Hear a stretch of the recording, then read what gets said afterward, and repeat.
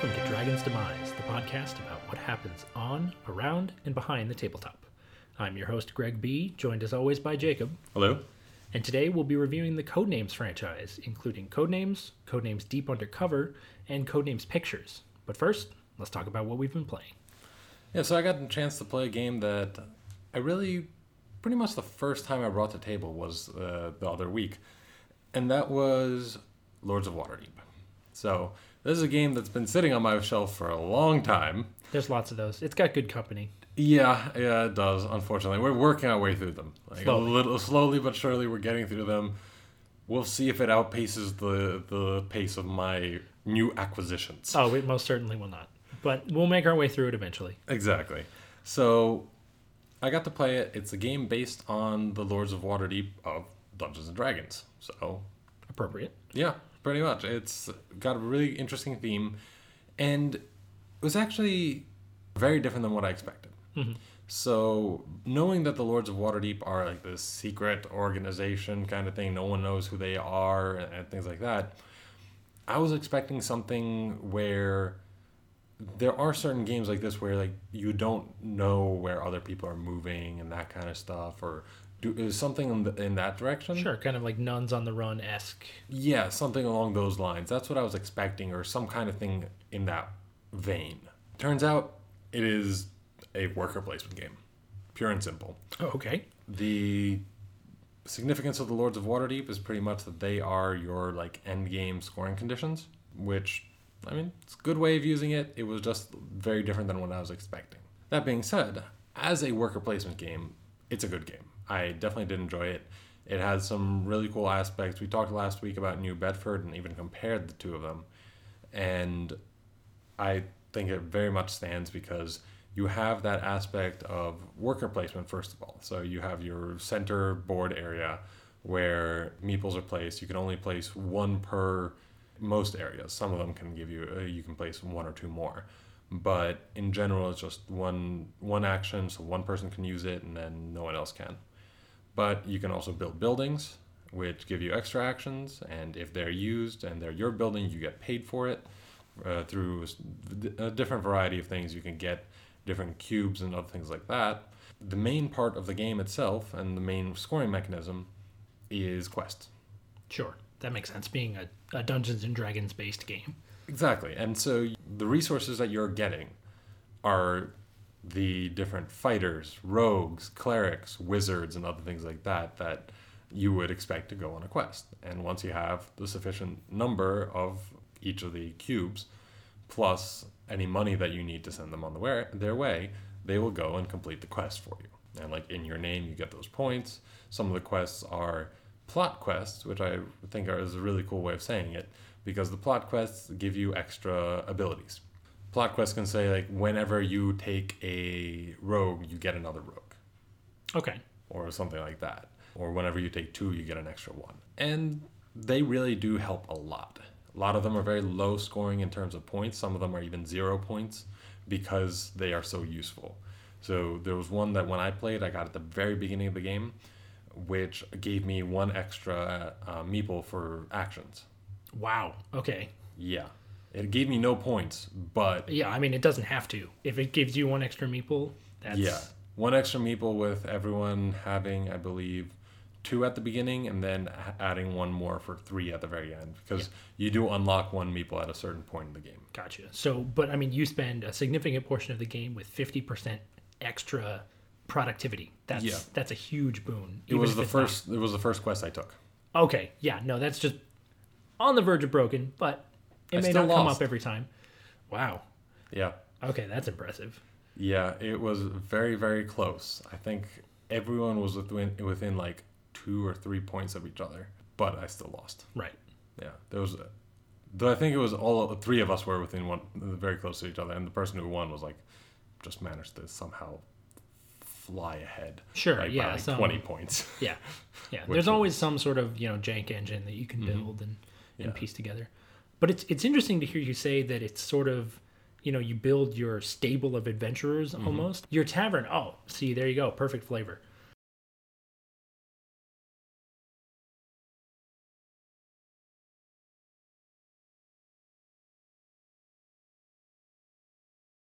Darkest Dungeon. These games where you have a roster of people, then it's not quite like a Final Fantasy situation where you've got your characters and they're always the same, but more like you've got a wide range of people and you can send them on various objectives. So I like that that's something that's kind of being factored into game design, whether it's video or whether it's board, because I find it personally very intriguing. Yeah, I think that the theme itself is very shallow in general, because once you get to looking at it, it really is just a worker placement game. Sure, it's just a skin pasted on. Yeah, it's just a skin. This could have any other skin, but I do appreciate it because the game itself is done quite well, and I definitely enjoyed playing it. I'm really looking forward to trying it out with the Scoundrels of Skullport expansion, because I've heard that it takes the game from good to amazing. Okay. So when I get to that, I'll be sure to report back. Very cool. But we actually just finished playing another game. We did another worker placement game, in fact. It's a game called Shipyard. It takes place in the late 19th century, so like 1870, I think is when it's supposed to take place, somewhere on the eastern seaboard of America. You play a shipping magnate. Basically, you are in charge of a shipyard, hence the name, and you assign your workers to various places in order to acquire not only resources, but also crew, equipment, and parts of your ship. You literally assemble ships from, you have a bow, you have a stern, and you can have any number of middle sections, or I think up to probably 7, but it's a lot. You can have, very, very long ships, you can have very short ships, and it's interesting because, there's very much the action economy sort of traditional worker placement type of thing, but then there are also other concerns that you have that come along with the physical building of the ships, because some of your scoring conditions are based on, this is how many of this particular type of crew that you have, or this is how many of this particular type of equipment that you have. And so you can try to get a whole bunch of them on a single ship. You can build one ship that's 8 tiles long and have all of the equipment and all of the things on it. Or you can just churn out ships. The action that allows you to take parts of ships allows you to take up to 3 parts, which means if you want to, you can churn out a ship every single time you take that action by just boom, boom, boom. Granted, that's probably not a good idea because it requires equipment on it in order to move and to score points, but technically you can. So it adds yet another layer of depth on top of the action economy level that forms sort of the front of the game. Yeah, and it's actually quite different, I think, than many worker placement games that you get, because a lot of times with worker placement games, you just get resources and use those resources other things. And this, it just doesn't have that same feel to me. Which actually, when you said that it's a worker placement game, it took me a moment. It's like, yes, it is a worker placement game, even though it didn't feel like it when I was playing. Well, and I suppose I should clarify, it's not exactly a worker placement game in the sense that you have meeples that you put on various tiles. It's more of an action selection type game, because you can only perform one action per round, but the action that you choose comes from a pool that other people are putting into as well. So there's some similarities. I'm not sure exactly what the type of game would be called, but there's a lot of, strategic elements in which action you select. Yeah, no, I do think that it is pretty much a worker placement game. It's just very different than the ones that you think of, like Brewcrafters or even Lords of Waterdeep, where you have these certain actions that you have one round and then the end of the round, then everything resets and then you keep going. It really has a very unique feel with the way that the actions are both selected and used, and how they don't refresh for another 2 turns, and then when they do, then the person who used it that last time can't immediately use it again. It has some very interesting mechanics in there. There's a lot of mechanics and a lot of pieces. Oh my gosh, so many pieces. It really is definitely a definition of a fiddly game, and you need to have bags for this game. Yeah. It does not come with them, and you 100% need them in order for this not to be a 1 hour setup, 1 hour play game. Absolutely agree. But in general, a lot of the parts I think were really interesting and very innovative. Yeah, I agree. I think the action track is very innovative because you've got not only, a selection of actions that you can choose from, but then each time you choose them, they advance around a ring. And so they form not just the actions, but also the turn timer. And I think that's really intriguing. But I am looking forward, we played it just the two of us. I am looking forward to playing a larger game, because in a larger game, I imagine the dynamics change, but you also have more turns. Each player that you add to the game increases the number of times that the actions have to go around the track by one. So I'd be interested to see how a larger and longer game plays out. Yeah, I'm very curious, because at the moment I felt like the game was too short. I felt like I ended the game during mid-game versus during end-game, like strategy type things. Yeah. So I'm really looking forward to seeing how it works with more people. Agreed. And that's a look at what we've been playing.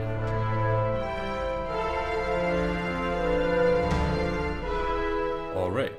Here's your clue, Agent. Game 1. Code names. There you go. So let's go ahead and jump it right into our review. The Codenames and Codenames Pictures and Codenames Deep Undercover. Yep. So the whole Codenames franchise.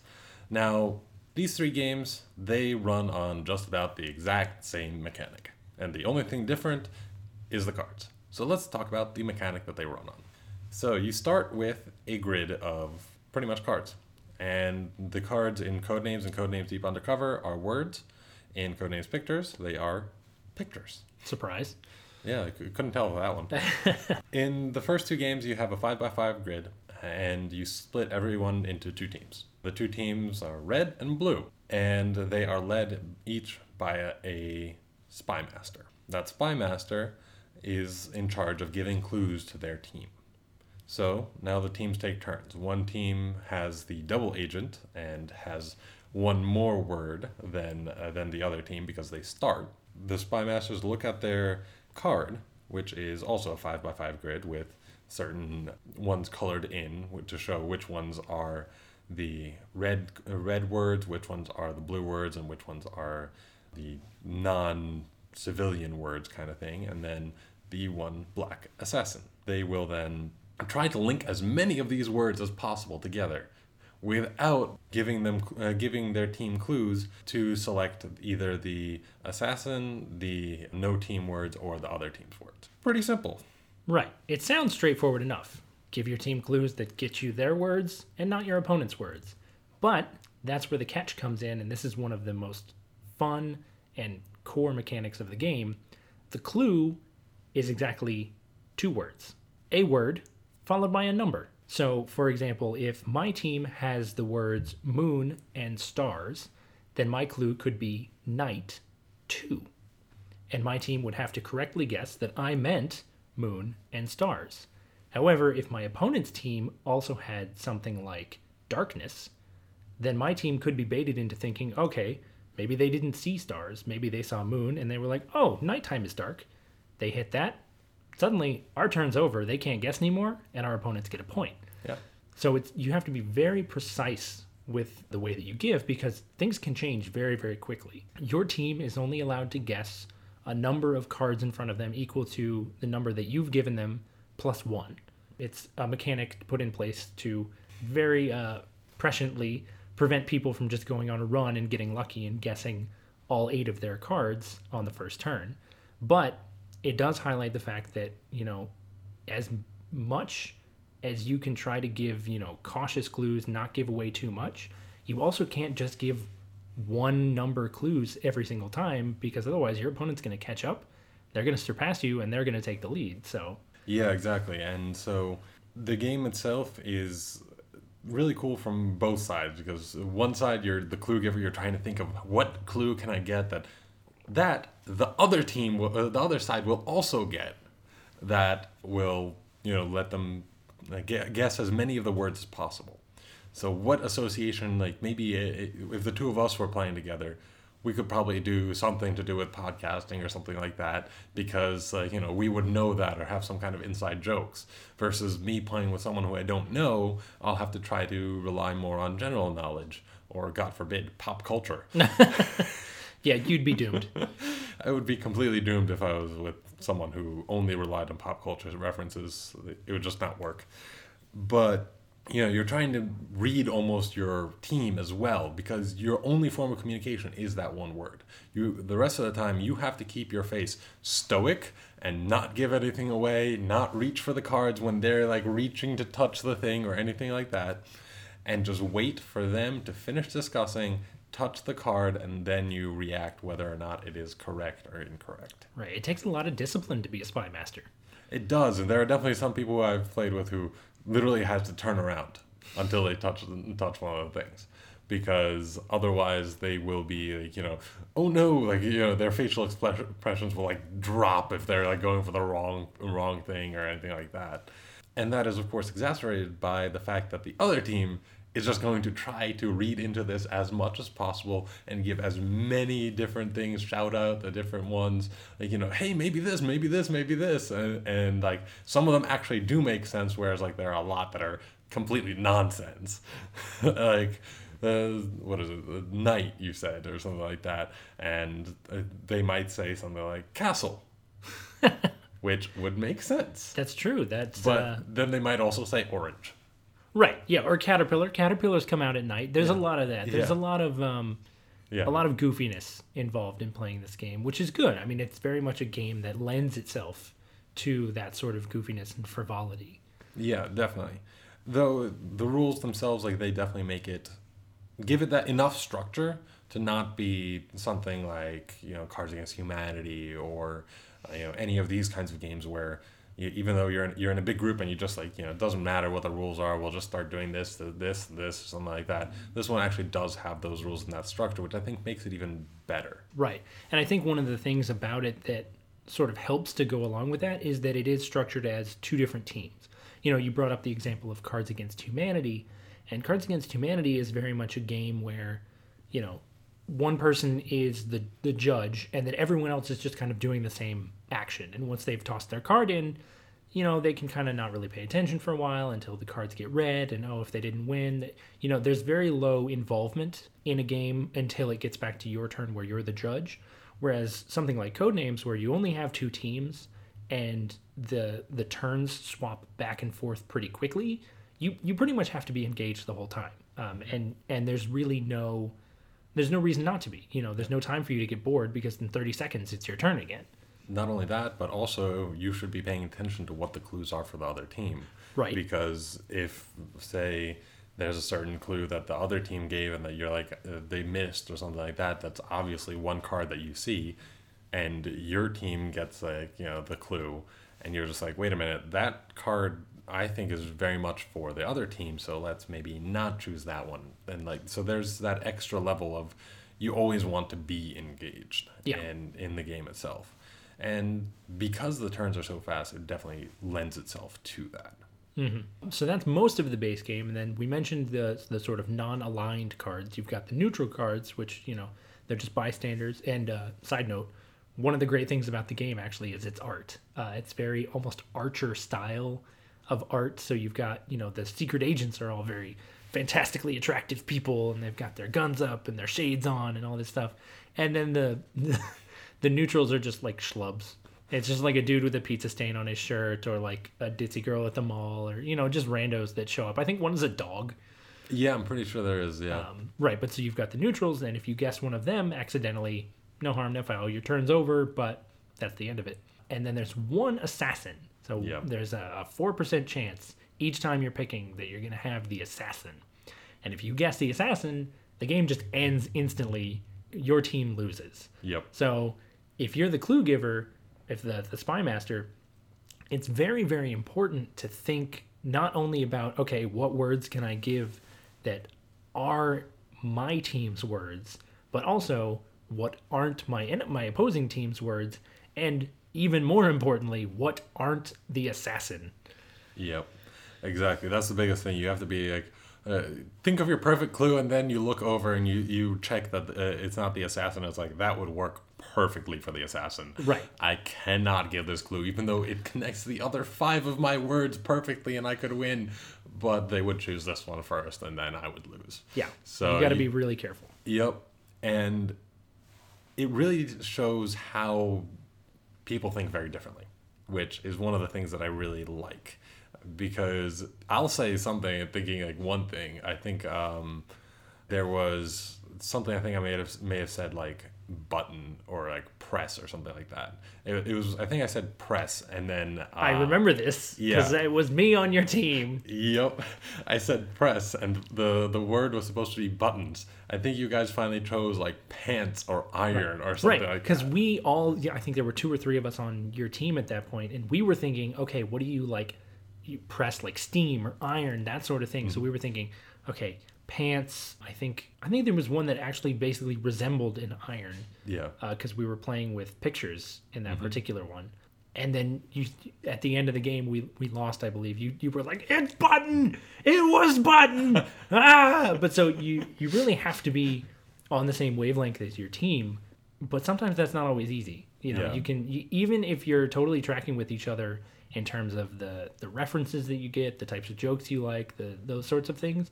Sometimes it's just my mind is one place right now and yours is in a completely different place. And that's one of, I think, really the clever things about the game is the way that you can sort of play off the double meanings of either the clue word or the card word.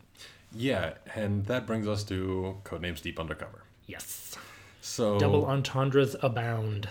I don't know. There are probably quadruple entendres there, even if I don't know what the hell that means. Sure. Although, I don't know. There's a lot of single entendres, too. Some of them are just like, boobs. Yeah. What do you do with this? Exactly. But this is, of course, one that you should not play with anyone who you don't think is mature enough to handle boob jokes, or at least to a degree. Don't play with your parents. Don't play with your parents. Don't play with your 5-year-old cousin. No. So it has the abundance of just about every single kind of word for every body part that you could think of.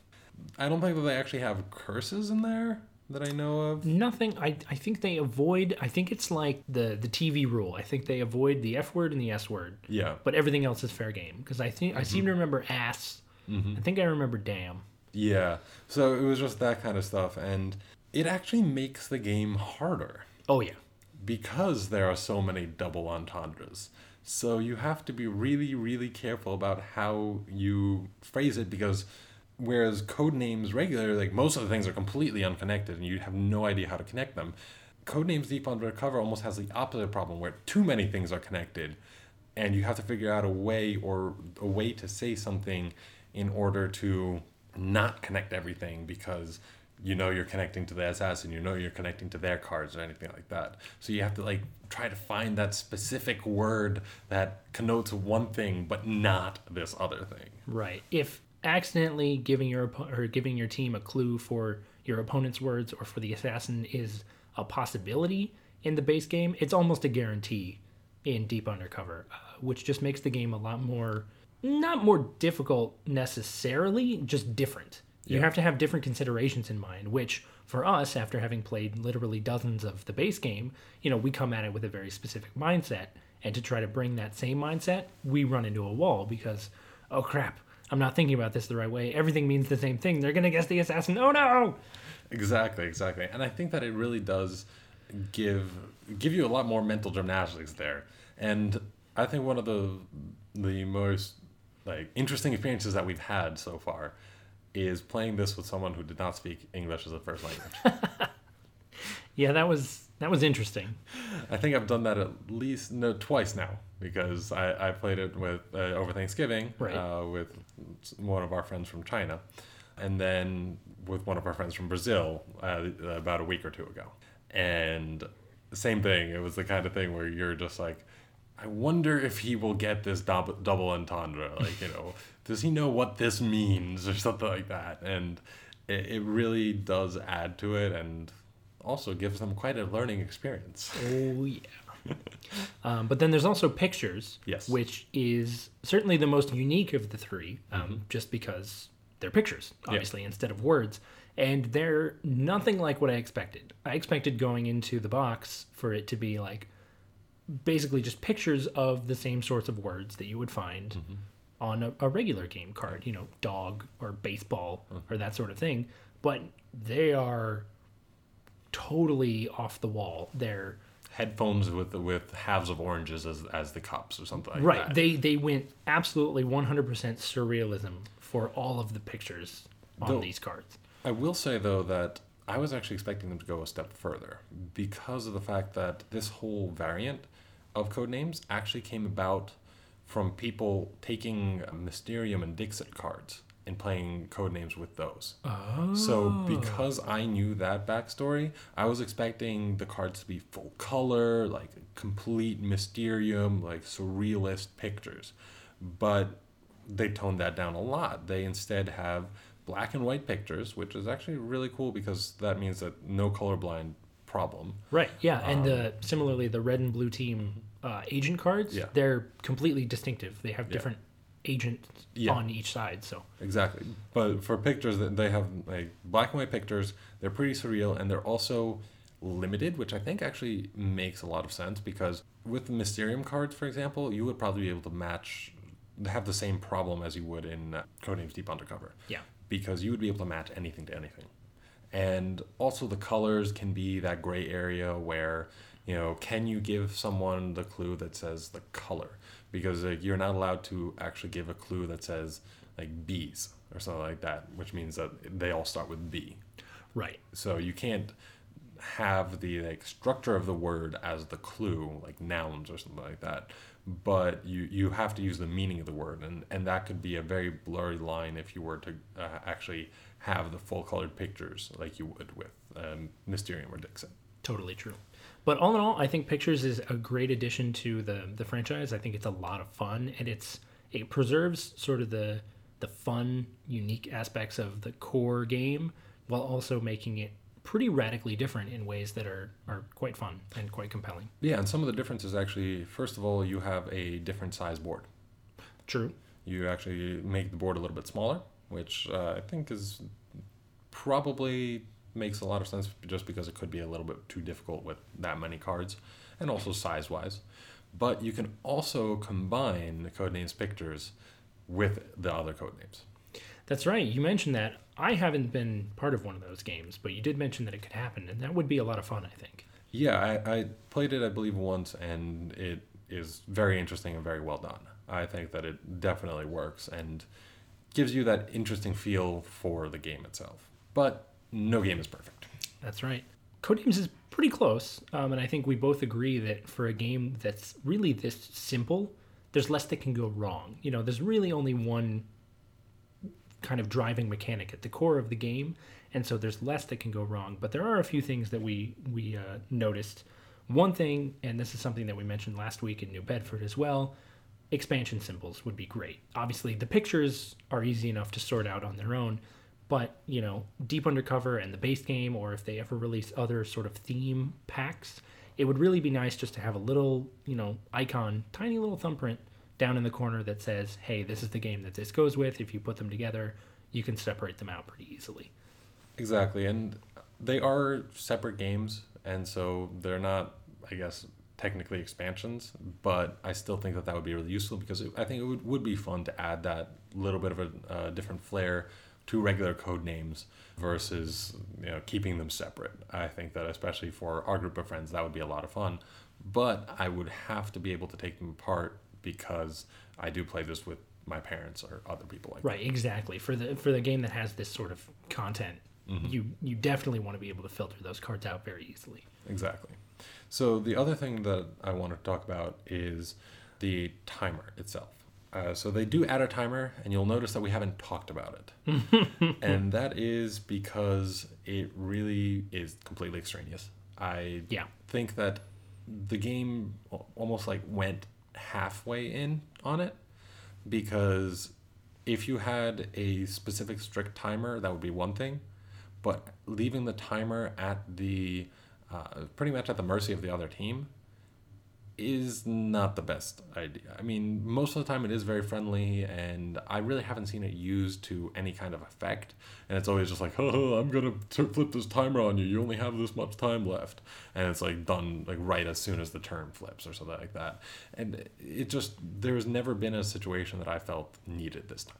Right. I understand the purpose of the timer, because obviously you don't want either team to take forever with their turn, but I think the only times that we've ever quote unquote used the timer were when we just kind of pointed to it as a way to remind the other team that they were taking too long, which is a function that could be fulfilled perfectly easily by just saying, hey, you guys are taking too long.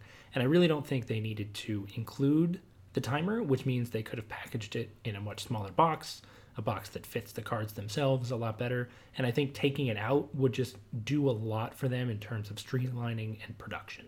I agree completely. So, that being said, what do you rate this game? Buy it.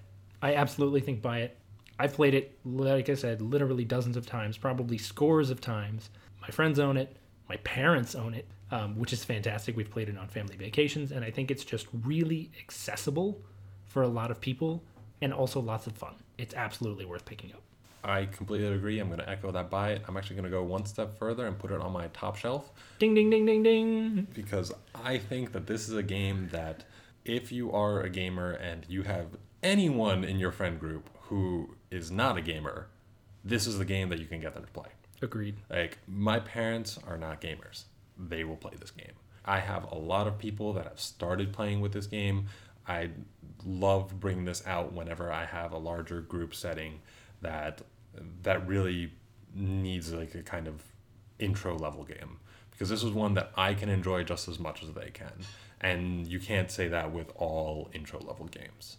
And so definitely buy it, put it on your bookshelf, and you will not regret it. Absolutely not. So real quick, to wrap up the review, some games that we think are pretty similar to Codenames. Mysterium, obviously, we've mentioned it several times throughout this review. Mysterium is very similar in that the person giving the clues has to be in a sort of non-verbal way, very much on the same wavelength as the people receiving the clues. You have to be able to play off your understanding of how they think, their understanding of how you work, and it's very much about knowing your partner and trusting your partner. Exactly. Another game that I would compare this to is Spyfall. So Spyfall, unlike Mysterium, is not a cooperative game, but you are actually working together with most of the other people, but you don't know who you're working against, and that's the thing that you're trying to figure out. And therefore, like, you have to really be careful about what questions you ask. So you have to ask questions of another person in the group, trying to both show that you know where you are and figure out whether or not that they know where they are without letting them figure out where the location is. So you have to choose your words very, very carefully, and this is another time that you could use the double entendre or double meaning words to really great effect. And I think that it's a really good other kind of like word choice kind of game. Right. And then finally, another sort of word choice game, Nitwit. We both agree both games, both Nitwit and Codenames, really rely on precision in terms of how you associate the words with one another. They're very different gameplay-wise, but if you like that sort of word association and kind of a game that allows you to flex your mental thesaurus, Nitwit and Codenames are both gonna fill that niche very well. I agree completely. And there you have it. We hope that you enjoyed our review of Codenames. Thank you for joining us for this episode of Dragon's Demise. Please check out our YouTube channel for the podcasts in video form, as well as our upcoming Century in Review. Be sure to join us next week for our review of Flip City.